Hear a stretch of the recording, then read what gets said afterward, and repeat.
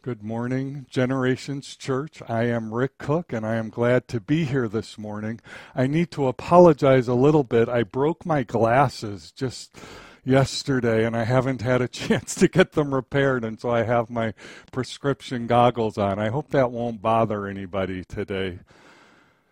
Okay, I'm only kidding. I didn't break my glasses, but I am thinking about telling you all a swimming story. So I got out my swimming goggles. I recall, a lot of you know that in high school I was on the swim team, and one of the worst parts about being on the high school swim team is the morning practices. I don't know, maybe you don't know how hard it is to go to morning practice because so many of you are from Southern California, but in the winter in Chicago, to get up at 5 or 5:30 a.m. and then to go outside and get into the carpool car. One of my buddy's friends or my parents would drive, and we'd pack in 5 or 6 of us high school boys, and we would just squeeze into the car, and we would drive off to the high school, arriving before sunrise, 6 a.m. We'd get there usually a few minutes before the coach would arrive, and I recall the front door of the natatorium of the swimming pool would be unlocked so we could get into the pool lobby, but we couldn't get into the locker room. And so we would all lie down on the floor in the lobby of the pool, and we'd wait, and when the coach would arrive, okay, this is it, and he'd come, he'd unlock the locker room door, we'd go into the locker room, we'd put on our swimming suits, and we would go from the locker room into the pool area, and there is where we would come to the most difficult part of morning swimming practice, and that is just several minutes after being in our warm bed, we would have to jump into the frigid, cold water of the swimming pool. And it was so hard to go from warm and comfortable and into the cold water. I recall our coaches came up with a strategy to get us, or to try to get us to go into the water. And so what they would do is they had a competition, and every morning each of us would have the opportunity to try to slingshot our goggles out over the pool, and if we could land our goggles so that they would dangle from the backstroke line or rope that hangs above the pool, if we could, it's about 7 yards out, and if we could fling our goggles out and land it, it was almost impossible to hit the rope, and I think it was nearly impossible to get them to actually land. But if anybody ever got their goggles to land on that rope and to stay there, they got to sit out practice. So every morning we would try. One time, 4 years of high school, I think one time only do I remember someone actually getting their goggles. And I imagine that most people, even if they get their goggles up, they're going to practice anyway. We're already there. But I remember we had one guy on our swim team. His name was Lee. Actually, we called him Potsy. If you don't know the reference, it's probably just somebody who's boneheaded, or they don't. He was a smart guy, but he did boneheaded things all the time. I remember Potsy.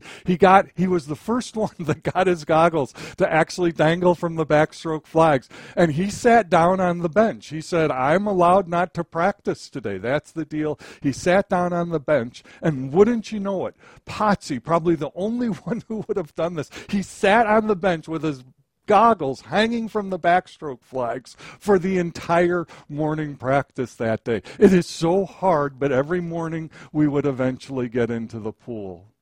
One morning I arrived. I don't know why I was late, but I arrived a few minutes late, and all the other guys on the swim team were already in the water. And when I walked in, I felt like it was far more humid and hot in the pool area than normal. And I looked at the swim team. The swim team usually would be doing their warm-up laps up and down, but all of them were there were people, they were hanging on the wall in the gutter, kind of kicking their legs lightly. A few of the guys were swimming kind of elementary backstroke on their back. One guy had was squirting a fountain out of his mouth, and everyone was just lounging. And someone saw me come in and said, "Hey, come on in, join the lounge in the sauna." And I felt the water, and somehow the water had been overheated to about 100 degrees, like a hot tub. And you would think, right now, that would be the dream come true, because the hardest thing is to getting into the cold water. But the hot water felt so nice. But what was the problem? The hot water doesn't work for practice. We were there to work out, and once you hit that hot water, all your energy was drained, and all we could do that morning was to sit and to lounge.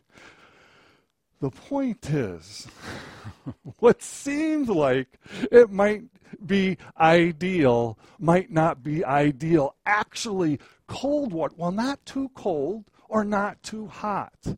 There is a perfect temperature for training for swimming. That's the point, and we want to find that. We're going to be talking this morning from the book of Mark on Jesus' authority, and we're going to be looking at Mark chapter 3. Let me remind you, if you haven't looked at these videos of Max McLean, let me remind you to look at those.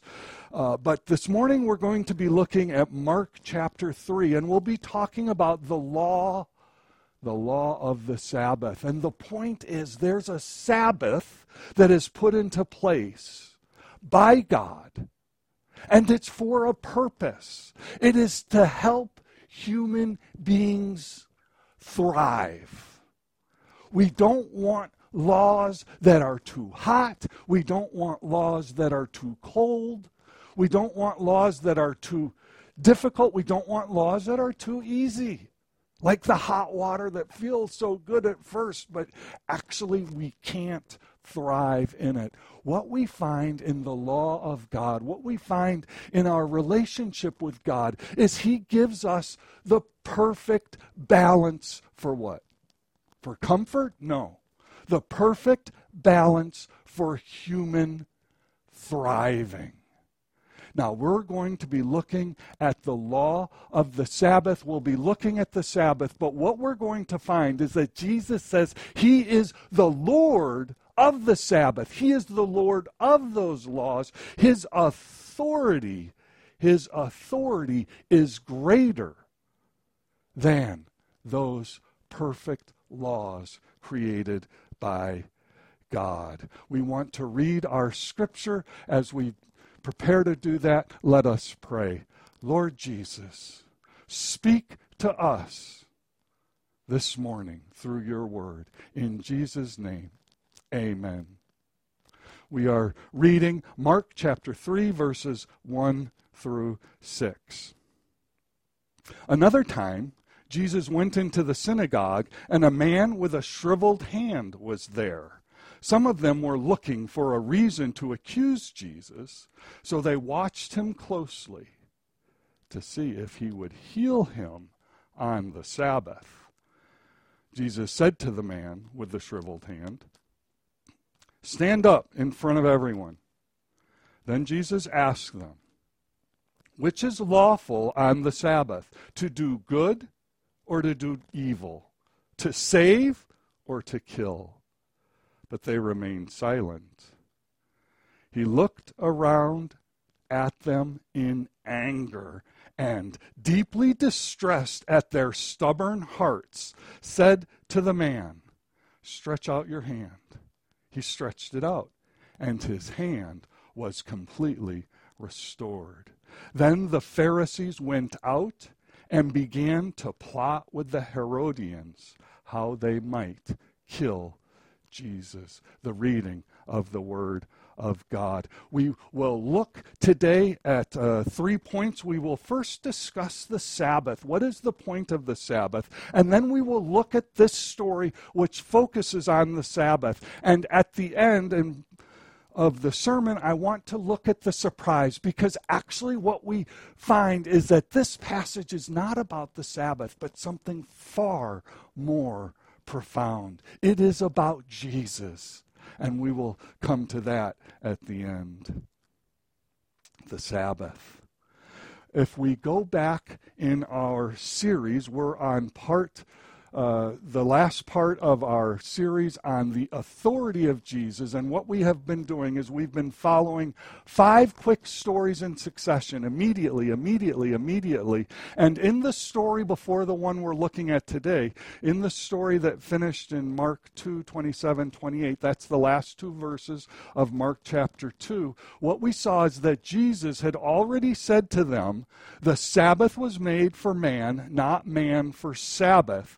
So the Son of Man is the Lord even of the Sabbath. And right after this story, we go to the story we just read. And it is again on the Sabbath. And so what is this Sabbath? That's what I wanted to start this morning, to take a few minutes and focus on the Sabbath. A Sabbath is about the rhythm of life. It is taking a moment, a day, a season to relax and to reflect. And it is built into the law of God. Let's look at the 10 Commandments. And as we look at the 10 Commandments, we see that the Sabbath is built part and parcel into the very foundations of the law that God gives to Moses. So they have been freed from Egypt after 400 years of slavery in Egypt, and Moses is leading them through the wilderness, and then God establishes his covenant, establishes the rules that they are to follow. And one of the key pieces of the law, of course, is the 10 Commandments. Let's look at this commandment on the Sabbath. Remember the Sabbath day by keeping it holy. It is to be the 7th day. 6 days you shall labor and do all your work, but the 7th day is a Sabbath to the Lord your God. Recall that when Adam and Eve are created, they are to be co-workers with God, co-creators. So God created, but then Adam and Eve, human beings, are to continue to create, are continue to work. But when God worked, when God created, he took a Sabbath. He rested on the 7th day. And that is what Israel is to do. They are to work. They are to be active. They are to be busy. They're not to be lazy. There's a balance, not too hot, not too cold. There's a balance. There's work and there's Sabbath, rhythm of life. But the 7th day is a Sabbath to the Lord your God. On it you shall not do any work, neither you, nor your son or daughter, nor your male or female servant, nor your animals, nor any foreigner residing in your towns. For in 6 days the Lord made the heavens and the earth, the sea, and all that is in them, but he rested on the 7th day. Therefore the Lord blessed the Sabbath day and made it holy. It is the time for Israel to rest. And it is part and parcel of creation. It is built into the very bedrock of creation. So let us remember that the Sabbath, rooted in creation, in Genesis 2, by the 7th day after God has created the earth, the waters, the heavens, the animals, Adam and Eve, by the 7th day, God had finished the work he had been doing. So on the 7th day, he rested from all his work. Then God blessed the 7th day and made it holy, because on it he rested from all the work of creating that he had done. That's what God did. And that is part of creation, so that when we take Sabbath, when we take a regular period of rest. That's how we will thrive. That's the only way that we will thrive. And here we see in Isaiah 58 that it is a source of immense joy. Let's look at a couple pieces of these verses. Isaiah 58. If you keep your feet from breaking the Sabbath, if you call the Sabbath a delight, if you practice, if you do it, if you delight in it, then what? Then you will find your joy in the Lord. And I pray, brothers and sisters, Generations Church, I pray that you are taking periods of rest and finding delight, finding your joy in the Lord. We can find our joy in work, and we want to do that. But today, I'm stressing finding our delight in Sabbath. There's one verse that maybe you haven't noticed before. I think this is an amazing point. We are to delight. We are to find joy in the Sabbath. What about God? When God took Sabbath, when God rested on the seventh day, what does it say? Exodus 31:17. It will be a sign between me and the Israelites forever. For in 6 days the Lord made the heavens and the earth, and on the seventh day he rested and was refreshed. That is the rhythm that is rooted in creation, that we are to rest. Now recall that Jesus has said at the end of Mark chapter 2, Jesus has said, then he said to them, the Sabbath was made for man, not man for the Sabbath. So the Son of Man is Lord even of the Sabbath. He claims that the Sabbath was created for him. He created the Sabbath. He is the Lord of the Sabbath.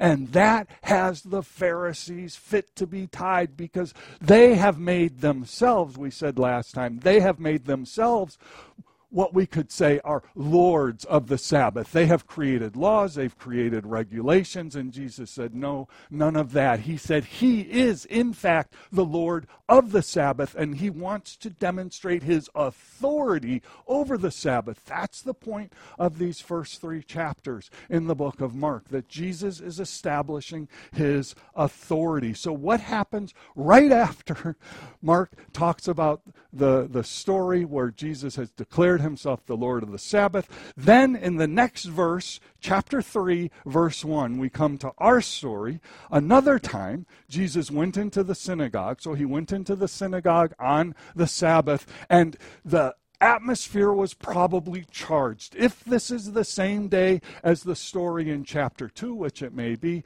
if it's the same day, it's the same Pharisees, it's the same people, and they've followed him in, and they're continuing to watch, and they're continuing to say, who is this guy who says these things, who heals and works on the Sabbath? So that's the atmosphere. Another time Jesus went into the synagogue, and a man with a shriveled hand was there. Some of them were looking for a reason to accuse Jesus, so they watched him closely to see if he would heal him on the Sabbath. So Jesus is being watched. We find that people who are curious about us, they pay close attention. And so people are curious about Jesus. So actually, this is a tremendous opportunity for Jesus to speak. If we're living a holy life in our workplace, and if people are observing us, wondering what will this person do in that situation? What will he do when this happens? If people are watching us carefully, will he be a hypocrite? How will he handle this situation? If people are watching us, and I hope they are, I hope people know that we're Christians and we're following Jesus and we're doing our best to live a separated, holy life.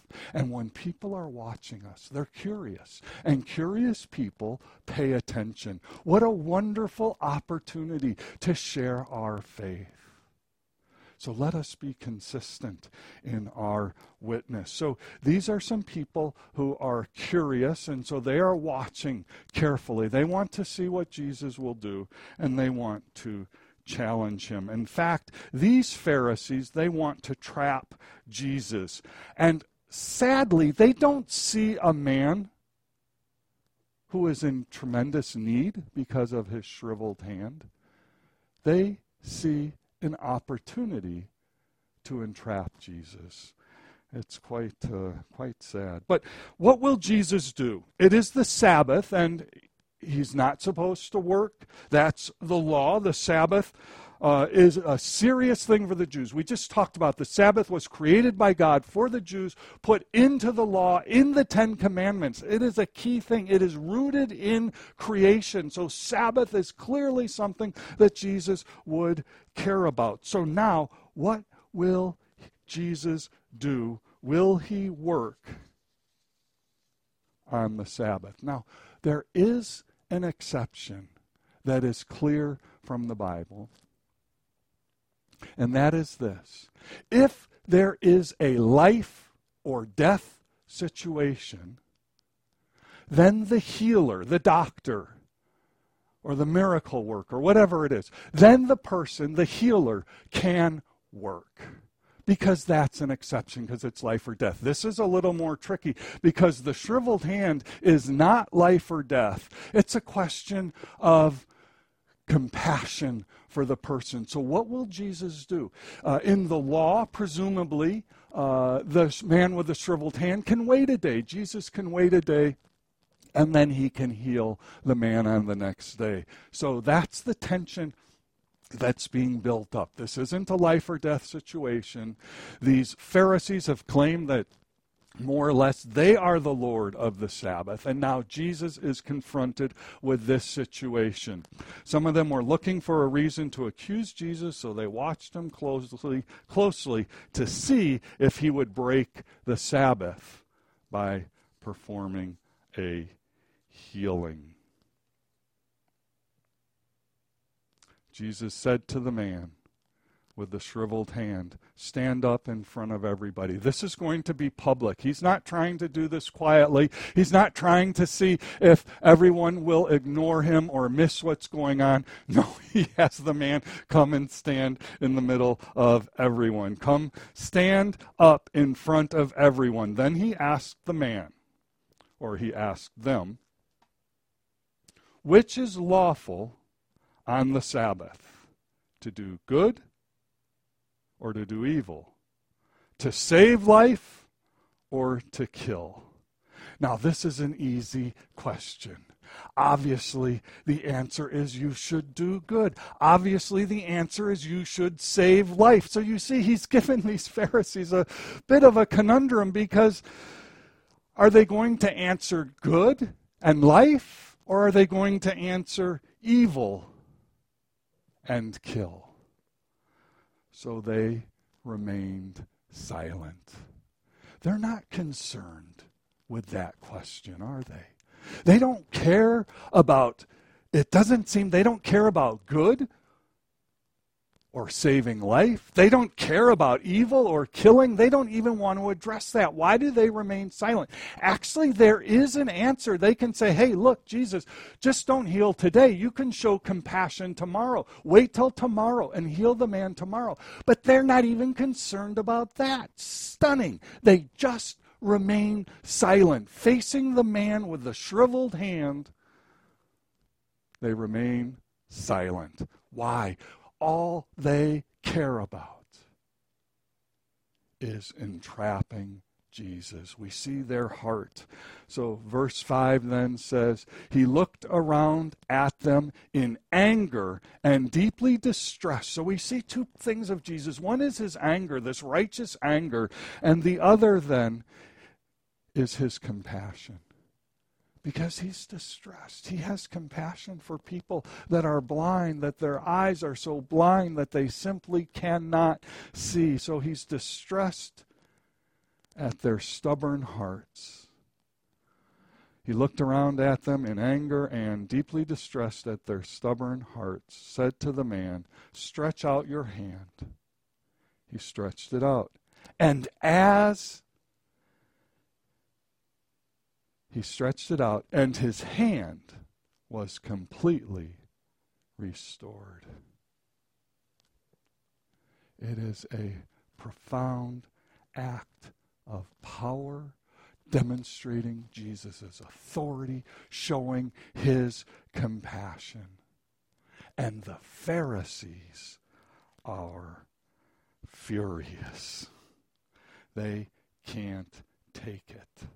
The Pharisees went out and began to plot with the Herodians. Now these Herodians, these guys don't get along very much with the Pharisees. The Pharisees are concerned about religious things. Herodians, they're concerned about their loyalty to Herod, the political ruler. So these are political people. But why did the Pharisees want to ally themselves in this case with the Herodians? It's because the Pharisees don't have the political, legal authority to commit an execution. And that's what they want. So they are here now planning to destroy, execute, to kill Jesus. They can't stand it. Then the Pharisees went out and began to plot with the Herodians how they might kill Jesus. This ends our section from Mark 1 through chapter 3. It ends our series of sermons on the authority of Jesus. Story after story, he has provided teaching with authority. He doesn't teach like Dr. So-and-so, Professor so-and-so said this, that one said that. No, he says, this is what I say. And he's healed with authority. He doesn't say, I heal in the name of so-and-so. He doesn't use hocus pocus. He doesn't use potions. He doesn't use incantations. No, he heals by his own authority, and it happens immediately. He speaks in his own authority, and the diseases listen. Nature listens. He is demonstrating his authority. So what is the surprise we see at the end of the story? Did Jesus actually give us, or did Mark give us this story because Jesus in this story wanted to trick the Pharisees? He wanted to give them this conundrum. Was that the primary purpose, that he's so upset at the Pharisees? I don't think so. I think the key is something else. He's trying to show, to demonstrate, to reveal something far more profound. It's not about the Sabbath. It's not even about the law. It's not even about the rhythms of life. What he is saying is that all of those things, the Pharisees, the law, the rhythms of life that are rooted in creation, Sabbath itself, Jesus is greater still. Jesus is the Lord of the Sabbath. And that God, who has all authority on heaven and earth, all authority to bring judgment, all authority to bring healing, all authority, has tremendous compassion. And he heals the man with the withered hand. The surprise we see is, who is this Jesus? He is a man with tremendous compassion. He cares. We finish our series then. We said at the beginning that Jesus is the man from Nazareth, little sleepy town, kind of like No Name, Colorado. No Name. This guy from No Name, he needed to demonstrate who he was. Somebody from No Name, nobody from No Name has to demonstrate who they are. And he has shown with tremendous authority who he is. He is a person with authority. He is the Lord. He has established that. And now he is going to show his compassion. The man who healed Jesus, the man who healed the man with the withered hand, has the compassion to have his own hands nailed to a cross. His hands will be pierced for us. That is the amount of compassion that Jesus has. So in this lesson, we have seen Jesus as he establishes his authority. But as we come to an end, we also have this emphasis on the compassion of Jesus. Jesus is the Lord of the Sabbath, and he shows compassion on the Sabbath to emphasize that that is what he is about. That is why he has come. He has come to die for his people. We will turn next to our communion. As we prepare for communion, we come before the cross. We come before the reality that Jesus Christ died on our behalf. So let me ask you, let me invite you to prepare, to begin to prepare for the communion. We will take that in just a moment. And let me, as we finish our message this morning and as we prepare to transition into communion, let me close in prayer. Lord Jesus, we thank you that you are God. You are the Word become flesh. That you are the Lord. You are the Lord of all things, even the Sabbath. Lord, this morning I pray for our church, for our people, that we would take Sabbath, that we would take seasons of rest, that we would work and we would rest. And when we rest, I pray that we would rejoice in the Lord. And more than that, Lord, I pray this morning that we would see afresh who is Jesus. He is the Lord of that Sabbath. And that Lord, with all authority, died on the cross for our sins. Thank you, Lord. We pray in Jesus' name. Amen.